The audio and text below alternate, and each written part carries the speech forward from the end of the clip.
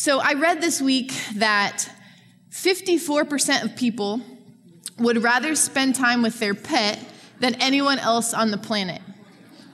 So here's a few of those. And it's because your pet doesn't argue with you. Your pet doesn't let you down. Your pets show you full affection. They show you adoration. How many of you feel this way about your pet? You'd be like, yeah, that's me. I could send an embarrassing photo. All right. There's a couple more here. Like a little bit like. Okay.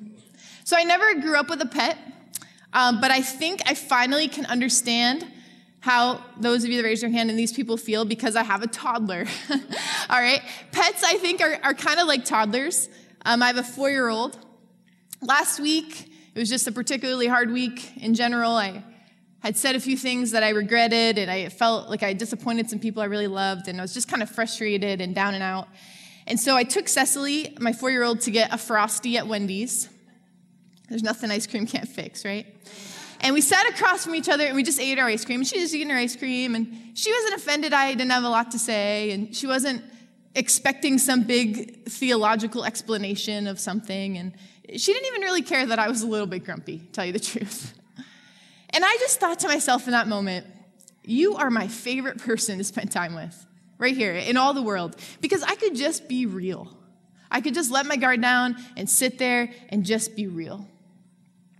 And I think I would bet that maybe you have had a similar experience, that you just feel like you can't be real with someone, that maybe at your worst, the feelings will be rejected, or maybe at best, nobody will even really care how you feel. And so you kind of pull away and you pull back and you let the guard up and you kind of give up on the world and you resort to pets and toddlers. I will say this. People give us every reason in the world to do this. We are difficult. We are moody to each other. We buy into stereotypes and we arrive at preconceived notions that are unfair and straight up hurtful. We ignore conflict. We're selfish. We give up on each other far too easily. But here's the truth. Even though people prefer pets or toddlers some days, we couldn't exist in just that world forever. You would get weird and you would take pictures like we just saw. Because we are designed to need each other. Not just to prefer to have relationships, or some people are more social than others, and that's true, but we need each other. That was God's design. Because deep inside of who we are, there is something that connects with other human beings. In Psalm 42, the scripture says that deep calls to deep. Have you heard that before? Deep calls to deep. That means that the very depth and core of who we are is only connected within the depths of other people. In the 1940s, they did this study on babies in orphanages, and they would give them proper nutrition and sterile surroundings, and everything was perfect by the book. But the orphans were still dying. And they couldn't figure out why. And after years of research, they concluded that those babies died because they weren't touched. That literally no human can survive because no one connected with them. So they kept researching this, and they found that adults who have been touch deprived struggle with anger, depression, anxiety, and the inability to maintain healthy relationships. A psychologist even found that the U.S. is one of the most violent societies on all the earth, largely because it is a society that is low on affectionate touch. So just give someone a little pat on the back next to you, all right? Let's reduce the violence here. We will never, ever know the depths of Christ on our own. No matter how intelligent or gifted or spiritual we are, it takes, like Pastor said when he prayed, a functioning body to know him fully and to display his fullness. And that was God's idea. The evidence of Easter that we've been talking about these past few weeks, the evidence of the resurrection of Jesus is found in the community of faith, a community that is kind and humble and gentle and patient. It's as if each of us are just a piece of a map that leads us to knowing the fullness of Jesus. The only way for us to know that fullness is to put the map together. It's to pool our understanding, to pool our resources. If we each had a piece of the map to tape it together, that's how we'll understand the depth of the love of Christ. In fact, Ephesians 3:18 says this, you may have power together with all the Lord's holy people to grasp how wide and long and high and deep is the love of Christ. We often focus on the end of that verse, but do you see it? Together. Together with all the Lord's people. That is the only way we can grasp it. Together. You wonder why Pastor hounds you so constantly to be here Sunday morning and at your small group. He likes you, okay? He likes you all. But what we know is me and you and each of us, we need each other. That life change comes in community and that the evidence of the resurrection lives within the community of faith. I need you. My daughters need you. Because you understand a certain aspect of who God is that no one else can teach me. That's how God designed it. And with your part of the map and my part of the map and the person next to you part of the map, we can begin to understand the fullness and the richness of who God is, how wide and long and high and deep is the love of Christ. To some of you, God has been the God of all comfort because you've lost someone you loved, or you've suffered a relationship that was broken and really horrible. To some of you, God is ruler because he has clearly shown you his discipline and his power. To some of you, he is God of the wilderness. He is God when it's dark and hard and frustrating. And to some of you, he is God who keeps green pastures because he's provided for you and healed you and protected you and watched closely over you. And you know that. We need each other to see the evidence of our resurrected King. So when Christ was born, he was rejected in Bethlehem. In fact, the entire town closed its doors. And he was born in a stable amidst stain and stench and cow poop. When he was 2, the government hunted him and killed every other little boy just in case. That was 2. And when he began his ministry at age 30, he was rejected by his own people, the Jewish people, and he tried to get into Samaria, but that city rejected him, and Nazareth also rejected him. In fact, Jesus says in Luke 9:58, foxes have dens, birds have nests, but the Son of Man has no place to lay his head. He created the entire universe, but was rejected and unwelcomed and not received by any part of it, except for one exception. There is this tiny little obscure village about 2 miles away from Jerusalem called Bethany. And in Bethany, it was the home of Mary, Martha, Lazarus, and Simon. Jesus' friends, Jesus' amigos. And this was home. Not because he was born there. He wasn't born there. He didn't live there. Not because he had crowds of people there who wanted to see him or he did miracles there, but home because there was his community. There were the people there who loved him and accepted him. And in the 6 days before the crucifixion, Jesus went to the city of Jerusalem every day, but he always went to Bethany to spend the night. It's as if he was saying, okay, I'm going to go do my work. I'm going to go do, God, what you call me to do, but I got to go home at the end of the day.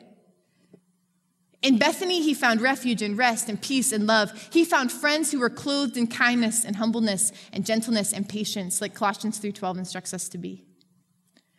So what made this city home? What characteristics does community need to look like for it to be home? And how can our community of faith, how can each of us, whether you're here for the first time or since 1970-something, how can we become a community of faith like Bethany? Well, I believe this. I believe Bethany was a place of gentle reception. Bethany was a place of gentle reception. Luke 10:38 says this, as Jesus and his disciples were on their way, he came to a village where a woman named Martha opened her home to him. That village was Bethany. When everyone else was rejecting Jesus, Martha opens her home to him. Martha was a widow, probably the housekeeper for this place that Jesus stayed, and she kindly and gently and graciously received Jesus without any questions. Now, I always kind of imagined this a certain way, but when I started to think about it, don't forget that Jesus wasn't traveling alone. With him came 12 rowdy, stinky teenagers, right, who were his disciples. that were traveling with him everywhere.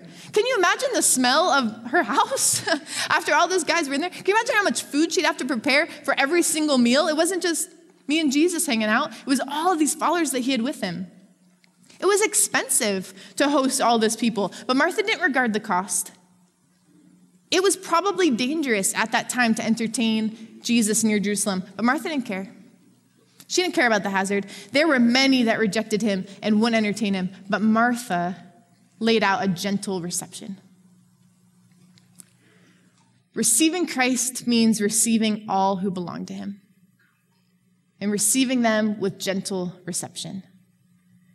To utterly welcome people who are hard to love, to treat with gentleness those who have been rejected by everyone else, those who we disagree with their lifestyle and their choices. No matter how offended you are at them or how frustrated or how sinful they appear, they are welcome. 1 Peter 3:15 says this, "But in your hearts, revere Christ as Lord. Always be prepared to give an answer to everyone who asks you to give the reason for the hope that you have. But do this with gentleness and respect." As followers of Christ, we are notorious for spending time arguing over things that don't matter. Yes? Okay. It's like our specialty. We're so good at it. We can fight over nothing for decades and decades. We can judge people. We can reject them so easily. We can give the reason for the hope that we have, but we do it defensively and without regard for other people, and often on social media in all capital letters, right? Telling the whole world what issues we stand on, pretending, well, this is what Jesus would do. I'm being bold about my faith. I'm going to write out how everyone else is wrong except for me. And these are the things that are important. And sometimes we do this as a martyr. Well, I'm going to offend people. So, I'm just standing up for Jesus. Yes, Jesus offended people. Without a doubt, Jesus offended people.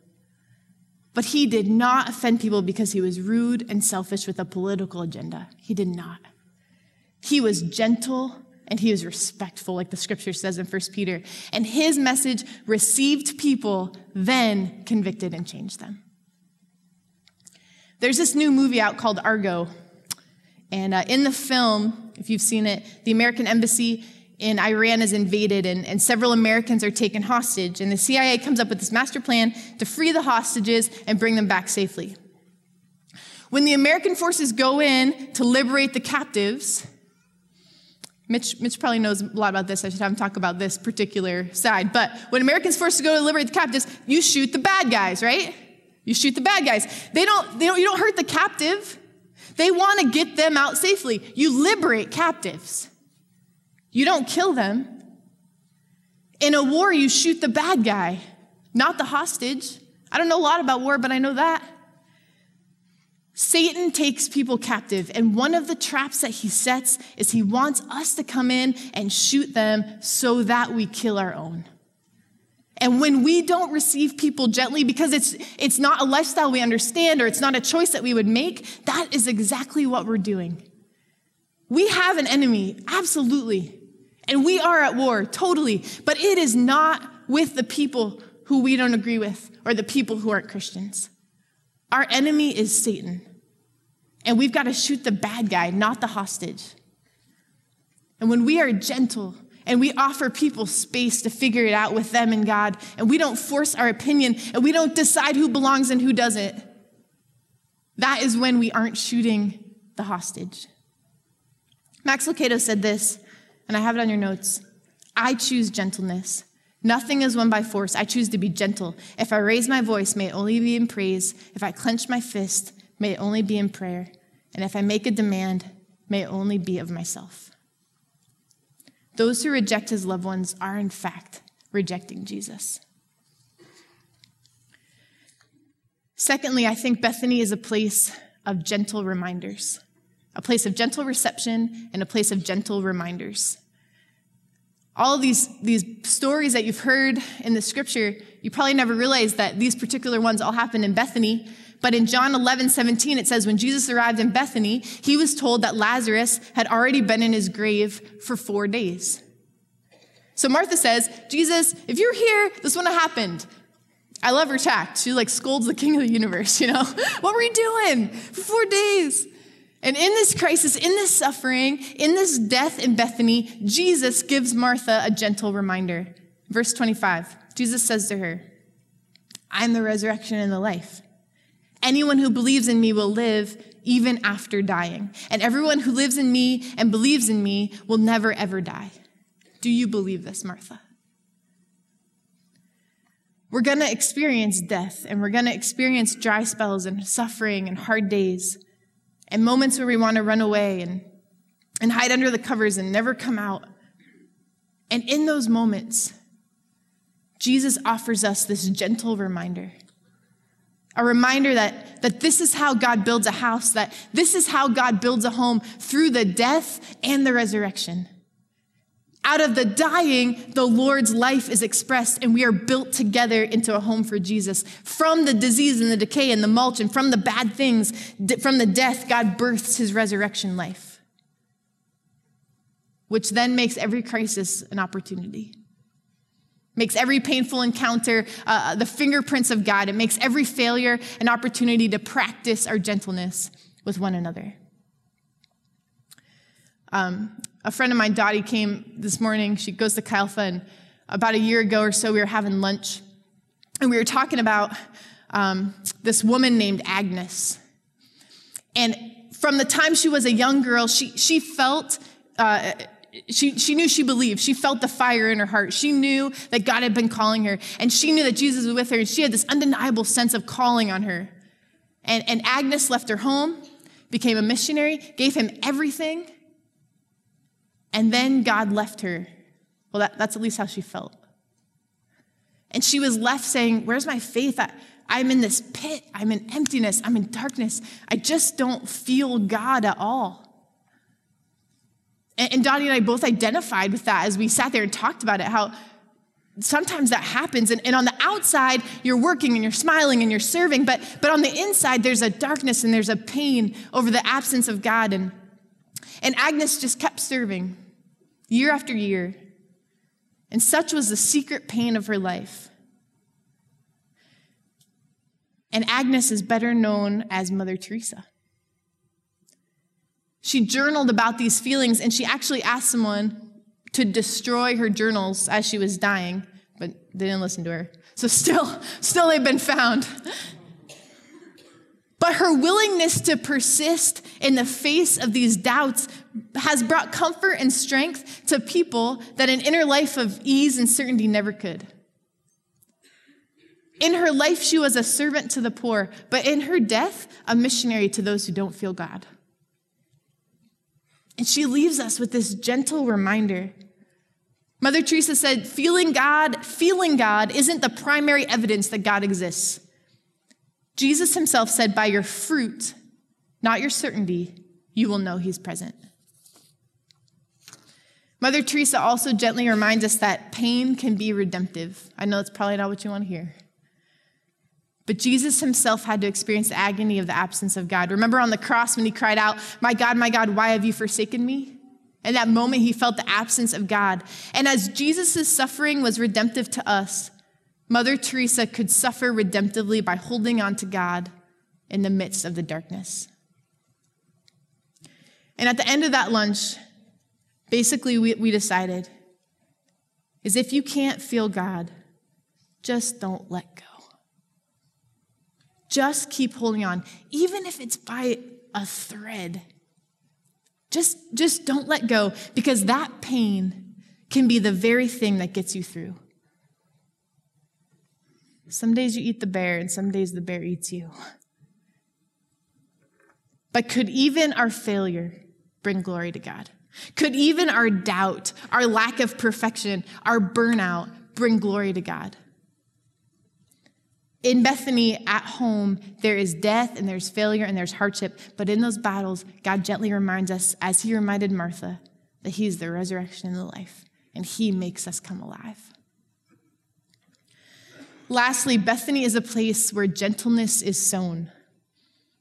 In Bethany, here's another story you probably recognize, but didn't realize it happened in this place. They're having this dinner, And the feast is at the home of Simon the leper, who was actually he's cleansed at this moment. So some scholars believe that Jesus already healed him. And then also we got Lazarus there. He's the guy that was dead a few chapters ago. And then they're eating, they're laughing. I'm sure they're laughing. I thought I was dead. They're telling stories. They're playing. I mean, it's this real Jesus with his friends. Like, think about what it's like with your friends. I think sometimes we think of Jesus as like this pious, but he's hanging out with his friends. He's with them. He's in fellowship with them. And Mary goes in the back room and comes out, and she breaks open the seal of her perfume, and she pours it out on Jesus' head as though he is king. And as this perfume trickles down his body and reaches his feet, she anoints him with a perfume. It's as if she's anointing like a royal corpse. It's this extremely honoring thing that she's doing. Perfume is worth about 300 denarii, and a denarius is a day's wage. So about a year's salary is how much this perfume is worth. I looked it up. The average income in America is $46,000. So that is a pretty expensive perfume that she has. It was probably Mary's family's inheritance. In fact, it probably represented her savings, her future, her security, pretty much everything she had. But Mary knew that there was nothing too costly to lay at Jesus' feet. She valued him, and she knew how important he was to her. If you read a little bit further, Judas's response to Mary is, why the waste? Why the waste? Why would you pour that out on him? People are going to say that about you sowing into community. They're going to say that you're wasting your time. They're going to say that you're wasting your money. They're going to say that you're wasting your resources. Even good people that love you, but just don't quite understand yet. But Jesus is worth all the investment. He is worth your life savings. He is worth every minute that you get to spend. There's this principle of sowing and reaping, and it's so simple. What you plant grows. But what you plant in your life grows in your life. Mary planted sacrifice and love and value, and that's what grew strong and tall in her life. So be nice to that jerk, yeah. That plants gentleness. Forgive that person that didn't even apologize. Yeah. That plants gentleness. Love my enemies, pray for those who persecute me. Yeah, because that's a fruit of the Spirit. That's love, that's joy, that's peace, that's patience, that's kindness, that's gentleness. Plant those things, and those things will grow up in your life. The hard part will be the waiting, because probably you're not harvesting today what you're planting today, right? You're still sowing.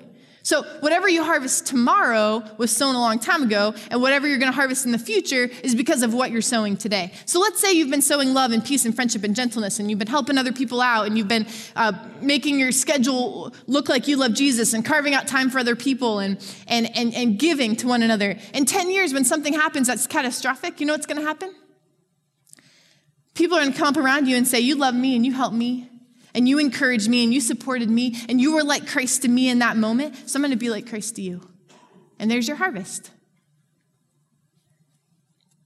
I believe that not only can we sow into our own lives so that things grow up in us, but we can sow into the lives of others. When I was younger, my brother Shane, who's here today, planted a garden. I think he was like 8. And so we were like having watermelon for dinner, and he spit out the seeds and then went outside and like put them in the yard. Okay, most of you know that doesn't really work.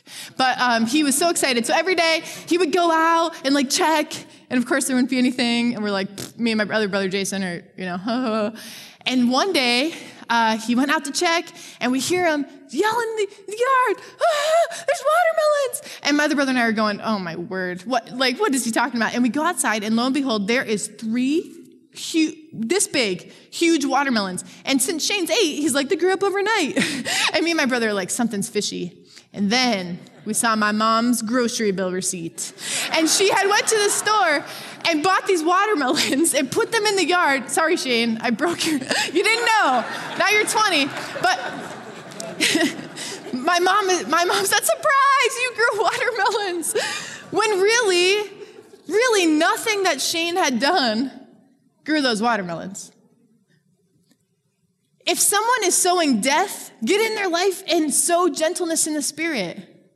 If someone is sowing something in their life that you see that isn't going to be good in the future, go into their life and sow something else, because maybe, just maybe, a harvest will come in their life, but not even a harvest off of their own seed, but a harvest off of your seed.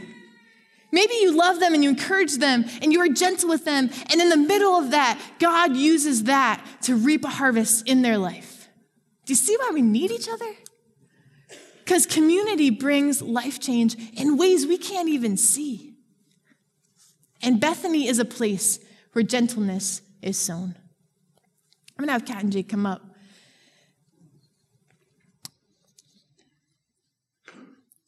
In the scripture, on Jesus' way, again, another story. Yeah, come on up, girls. Jesus is walking from Jerusalem to Bethany, and he sees a fig tree. Do you remember the story? He sees a fig tree, and it has no figs. It has leaves on it. I guess a fig tree is supposed to have leaves and figs. Go figure, okay? It's supposed to have both. But not this tree. This tree is deceptive. It's defective. By growing leaves, it's saying, yeah, I have fruit, but upon further observation, it really has no fruit at all. So what Jesus does is he curses it and it withers away. I always wondered, what does that even mean? Maybe you thought the same thing. This is a stark omen of what failing to produce fruit does to a community. You can't fake community. If we don't have kindness and humility and gentleness and patience, we aren't reflecting who Jesus is. We can say we are. We can put the sign out front. We can have the leaves. We can create a program that says we're welcoming and loving and gentle. But if we don't have figs or fruit to prove it, then we aren't Bethany at all. In fact, we're withered away. Good for nothing. Like Jesus treated the tree. So Jesus returns to Bethany, and there he is fed and loved and cared for, and there he finds kindness and humility and gentleness and patience among the people, and there he was received gently, and there he reminded people gently, and there seeds of gentleness were sown. Now there are these moments in Scripture that blow my mind, and I want to tell you one of them as I was studying this, is that the name Bethany actually means house of figs.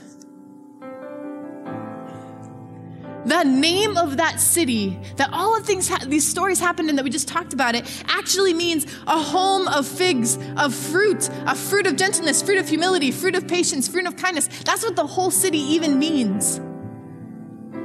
It means a community who is willing to waste their lives on Jesus together and dig their feet in the ground and say, this is the place for Christ right here. We welcome you. We value you, Jesus. We receive everybody that belongs to you, and we receive them gently. And we want your gentle reminders in this time of darkness, and we want to sow seeds of gentleness into our life and into other people's life so that it grows. I pray that Jesus could find his Bethany here among us, and that Jesus could call this place home.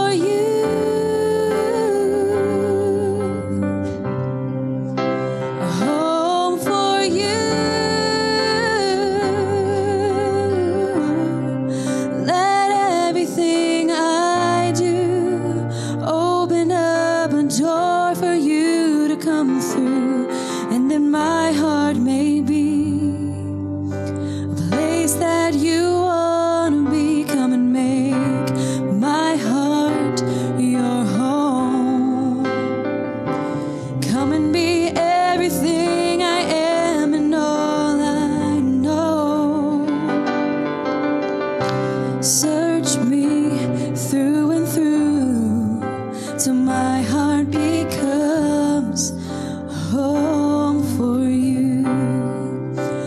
Home for you.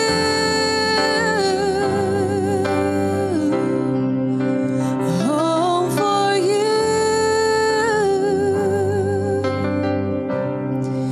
Let everything I do open up the door for you to come through, and then my heart may be the place that you wanna be.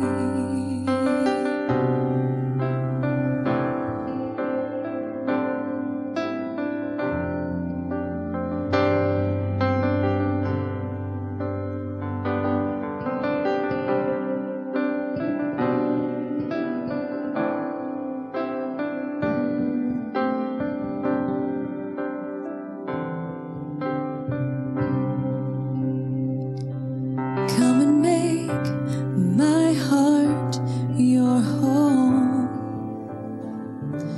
Come and be everything I am and all I know. Search me through and through till my heart becomes home for you. Come and make my heart your home. Come and be everything I am and all I know. Search me through and through till my heart becomes home for you. Home for you.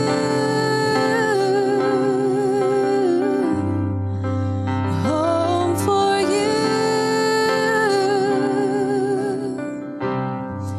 Let everything I do open up the door for you to come through, and then my heart may be a place that you wanna be.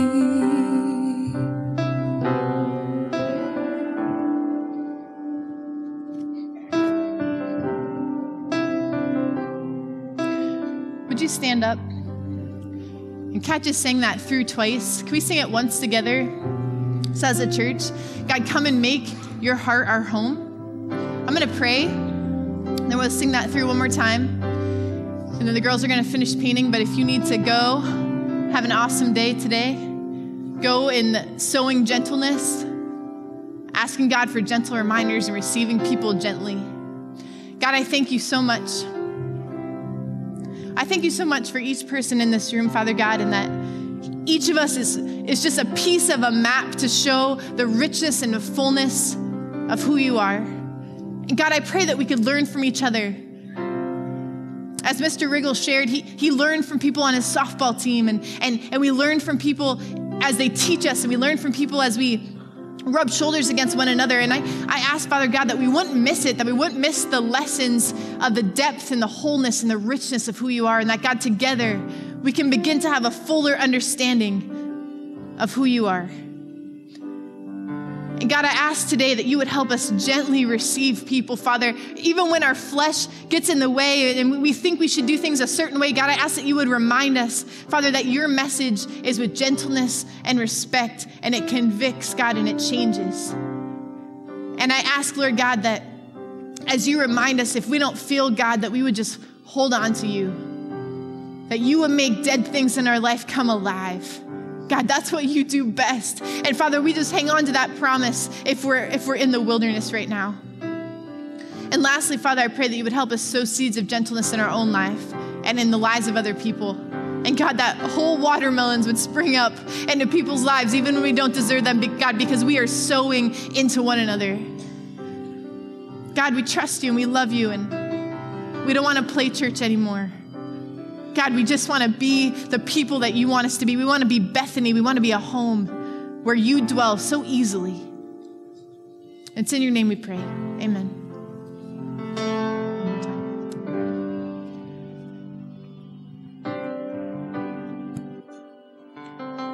Come and make my heart your home. Come and be everything I am and all I know.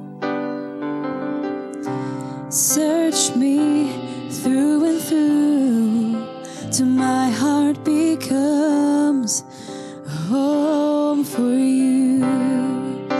A home for you.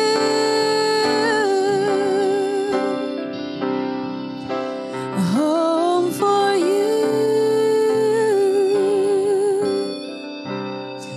Let everything I do open up the door for you to come through, and then my heart may be the place that you wanna be. Come and make my heart your home.